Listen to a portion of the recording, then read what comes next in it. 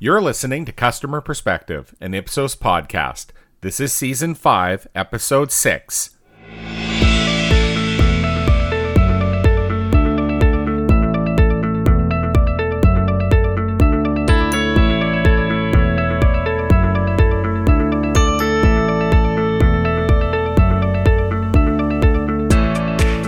Hi everyone, and welcome to Customer Perspective.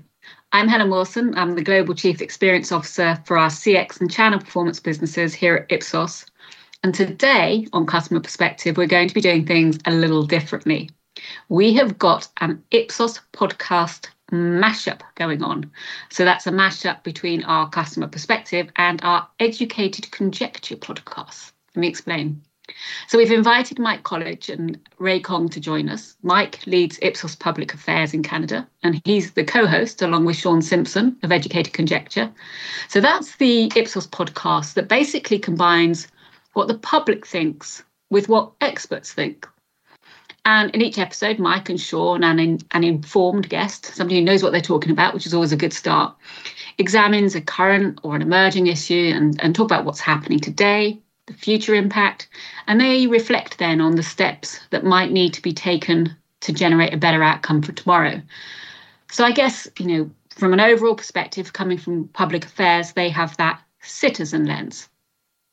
And then we have Ray Kong. So he's president in our Ipsos client organisation. He's previously led Ipsos CX businesses in both South Africa and Canada. He knows a thing or two about the customer and CX.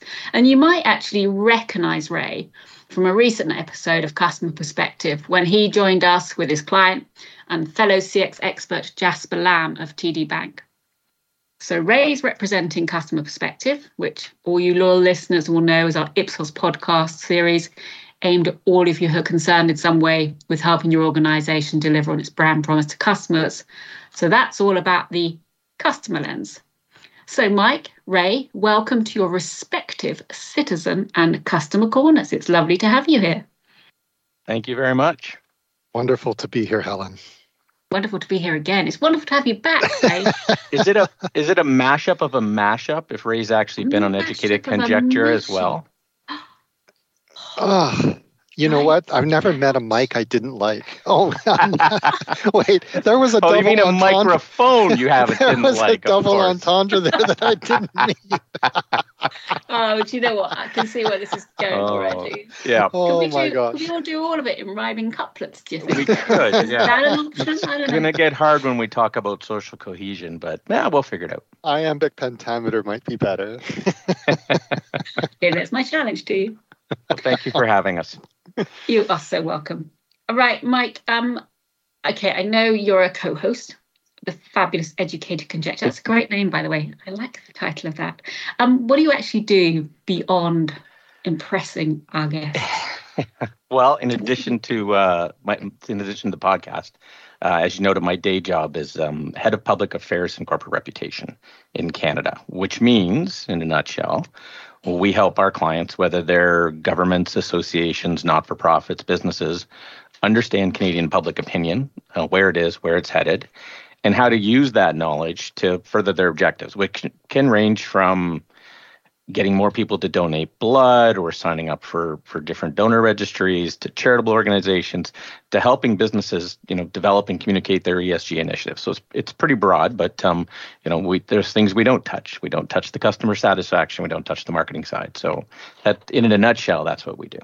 Now, Ray, I'm sure everybody has heard from you already, because why would they not have listened to your previous episode? But just in case, just give us a quick run through. What do you do beyond being invited on podcasts a lot of the time? Well, like most client officers in Ipsos, my job is to make sure that the clients for which I am responsible get the most out of Ipsos and get the most out of the information that we provide to the marketplace and to our clients, and to cross our own boundaries and bust our own silos, and hence mashups like this, and hence bringing the info that Mike and his team produce on citizen sentiment to a marketing consumer customer lens, and to try to make sense of it for, the clients that I work with, mostly in financial services. Right then, I am going to start with a big old question, because why not? Mike, give us your citizen take. What is keeping today's citizens awake? What matters to them right now? Oof. It might be easier to list the things that aren't keeping them awake in today's world. If you go back a couple of years ago, for the first time in my career, which has been more than a few years, was the only time globally we were aligned on an issue, and that was coronavirus and the pandemic. And everybody was in the same camp and focused on it. Where was it going? Today, if you had to pick a top issue, it's inflation, cost of living. It's top issue in more countries than anywhere else, but it's really compounded by sort of the fatigue of the pandemic. We aren't quite out of it yet. Well, in many places, we're not out of it at all. And on top of that, there are also, a series of existential issues. If you look longer term, climate change and sustainability is in the wheelhouse, not necessarily urgent, but important. If you look into Europe, the war in Ukraine obviously has a bigger challenge, and obviously that trickles over everywhere else, but more pressing there. In a lot of countries, crime and corruption are still on the top. So you really have a bundle of issues combined with the fatigue of the pandemic and what we've been through that have lowered our confidence in institutions and really taken a hit on our personal economic security and how we feel like the world is head for us. So, Ray, I turn that question over to you, but of course, the reality is not the case that we have customers and we have citizens. They are both one and the same. So anything that you might talk to has to be considered in that wider context. But I'm interested in your take. Give me the customer specific perspective, if you would. I think the way that it's manifesting itself is customers are expecting the companies that they patronize to help them with some of these issues. They know that a bank is not the cause of inflation. They know that a grocery store is not the cause of inflation, but their expectations are, well, what can a grocery store do to help me? How can my grocery store help me with the high cost of living and the high cost of bread, milk, and eggs? How does a bank help me manage through these inflationary times and my increased mortgage payment requirements when my income hasn't risen as fast as my cost of living? So while the expectations are not that they are going to solve the root causes, the expectations, I think, of customers of many organizations, whether that's a bank, a grocery store, a telco, an insurance company, a post office, Amazon, how do you help me navigate these times? And in addition, one of the broader expectations that we're starting to see is customers are blurring the lines between what they expect from different companies. And so how often do we hear, how come the post office can't act more like Amazon? How come the grocery store can't act more like Amazon? How come my bank can't act more like Apple? And so these expectations are heightened in an environment of wanting the companies to whom I give my business to help. And it's a tough place for companies to be in. It's funny, we've heard that in the public sector side for a while now, particularly in the health space, right? Where people say, I show up to my doctor's office. They may or may not be prepared for me. They're often late. But I show up at my Honda dealer. And guess what? They're like, how are you today, Mr. Kong? Last time you were in, you had this done, this done, this done. Today you're for this. It's a 2:00 appointment. We'll have you on your way by 3:15 as promised. And how can it be clockwork for something as like an automobile, but yet something as important as my health? It's like I'm a brand new patient every day with the same physician. So we start to see those kind of things trickle over. I had to establish, or I was establishing, internet service for a place yesterday, as a matter of fact, and I called our local telecommunications provider because they are 10 days late in their appointment in establishing the internet service. And I talked to 3 different people, and I had to provide 3 different times my name, the property name, my order number, my phone number, 3 different times to 3 different people, and then I got disconnected. How does this happen in 2022? It's crazy. And so, yes, there are staffing issues, and we'll need to come back to that later in terms of what keeps executives up at night and what keeps businesses up at night. But it's what I'm seeing in the work that I look at is a lower level of tolerance for that type of experience. Yeah, and we see that in our data too, right? We know when our disruption barometer goes down, people have less tolerance in general, sentiment's down, they're grumpier, they're more upset. So things that they might let slide on a happy day, become touch points where they remember and they focus on them a lot more. So maybe you can describe this disruption barometer a little bit more, Mike, and then I can talk about how I interpret it for my marketing clients. Sure. So our view is that, as Helen said, citizens and consumers aren't separate, and particularly as we've over the last decade or so, as CSR and ESG and responsibilities and expectations of companies have grown, as you noted, Ray, to be involved in more social issues, whether it's helping on affordability or tackling sustainability or diversity or a number of those things. They've become more closely tied. And I think the best way to put it is someone once said to me in a focus group, I vote every 4 years, and that can help change things, but I spend every day. And I'd like my money to have a similar impact to my vote on those broad social issues. So what the disruption barometer does is actually combine a series of metrics that looks at both citizen sentiment and consumer sentiment, and puts them into one. So we don't just measure is now a good time to spend, how are you financially. We also look at direction of the country, strength of the country, quality of life, a number of those things. And to follow the theme, we have a bit of a mashup, and we look at them every month across 28 countries, and we're able to measure them against how they've done in the past, how the countries have done in the past, and then look at them based on demography, gender, a whole range of things to determine, what is the real sort of combined citizen consumer sentiment. And for our clients, it's a little bit about what's your operating environment today. And in the CX world, when we look at that information, what we tell our clients is that a negative disruption barometer, as it is in the US and Canada, and where else is it particularly negative right now, Mike, globally? Most of the G7, with the exception of France and Italy. Great Britain's actually climbed a little bit as they've sort of started to sort out a few political issues.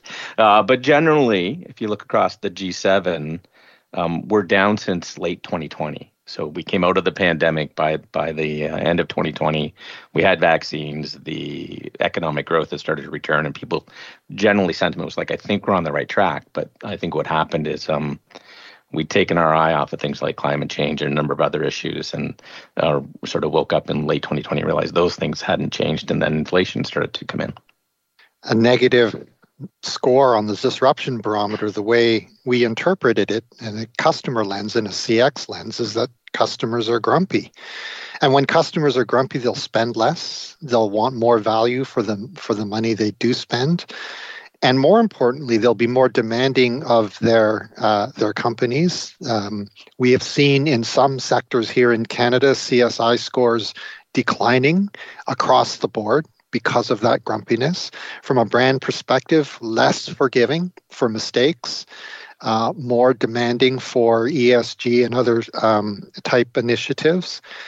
And so it's really important, we think, it's really important to understand the citizen context and the broader context in interpreting CSI and experience events and understanding how to enhance and change the experience in a grumpy environment versus a less than grumpy environment, which we have seen in the past, but not in the recent past. Not in the recent past. It's how do you empathize with people, right? I mean, it's harder to empathize with people when they're feeling grumpy and disadvantaged and concerned and worried than it is when they're in a more positive mood, right? And then you look at their issue set, as we talked at the beginning.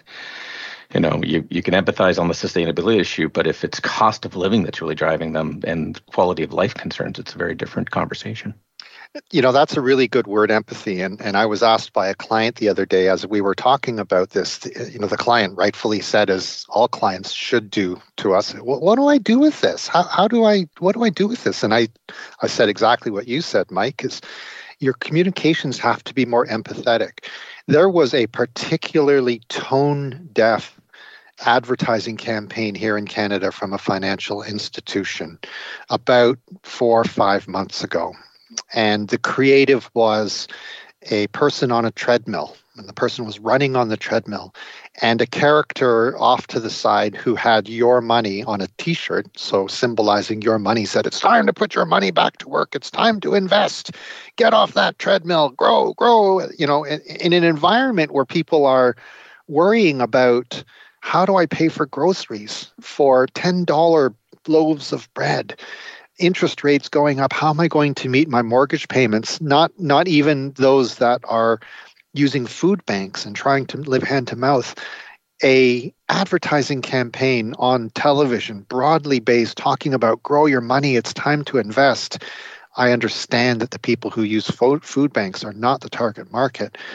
But boy, oh boy, like that type of tone deafness in communications is really, really dangerous at this time. Yeah, and I think a lot of those are driven by, companies looking at macroeconomic indicators, because the macroeconomic indicators, in Canada, GDP growth has been pretty good.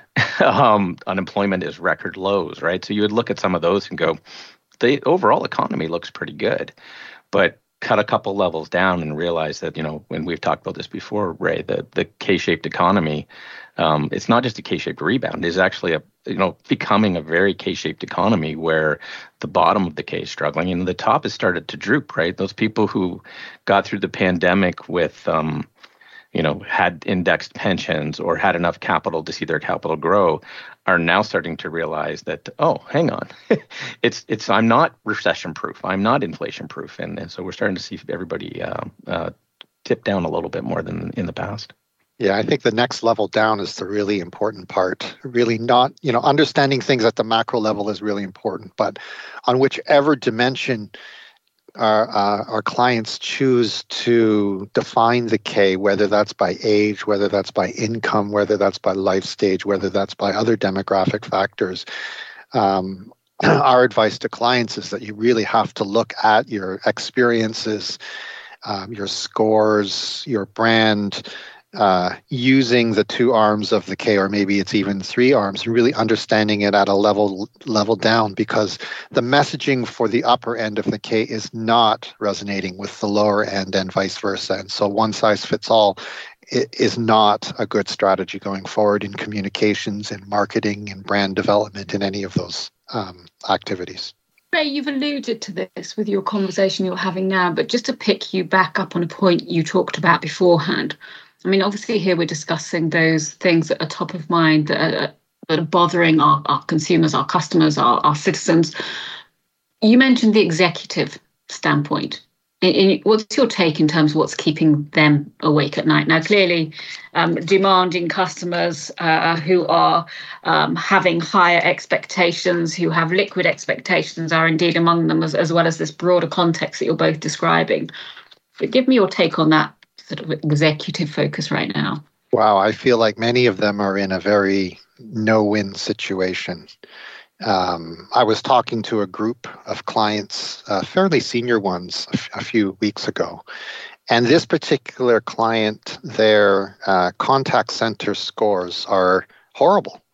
The call handling time is up, the wait time is up, the service scores are down. And, I was describing this to them and describing verbatims to them about, I waited an hour, then got disconnected, kind of like my experience that I had with the telco the other day.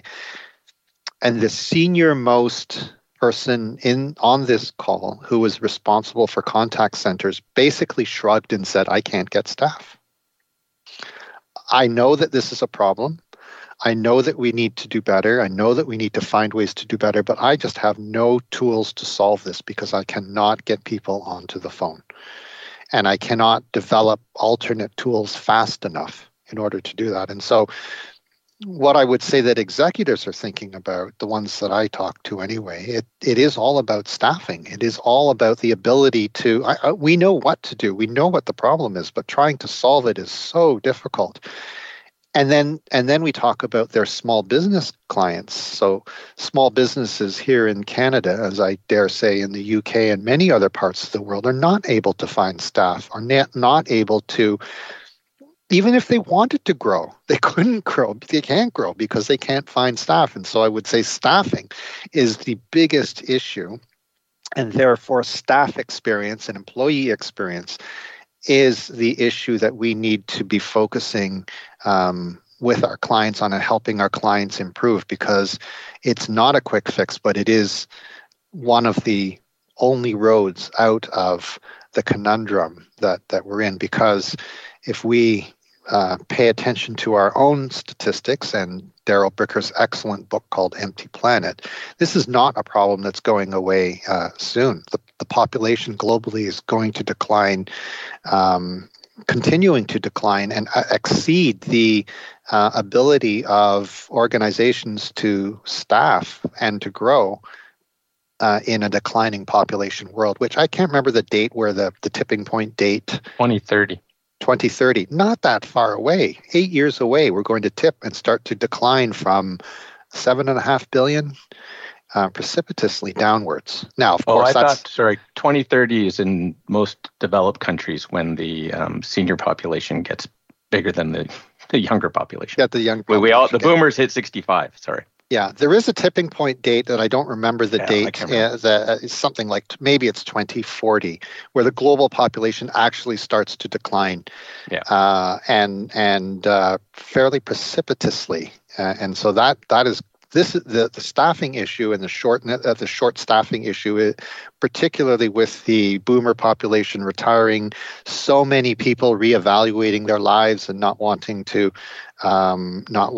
participate in what my dad always called the rat race any longer. This is not an issue that's going away. And so, coming back to the world of CX and what executives are thinking about and small business are thinking about, how can I provide value to my employees and my staff and continue to be a viable organization? Looking forward, both of you, take out your crystal ball. You've done a bit of that gazing, focusing on some of the information that Darrell shared. And you've just reminded me I need to get Darrell on this podcast for sure. He won't have anything to say, sorry. Yeah, right.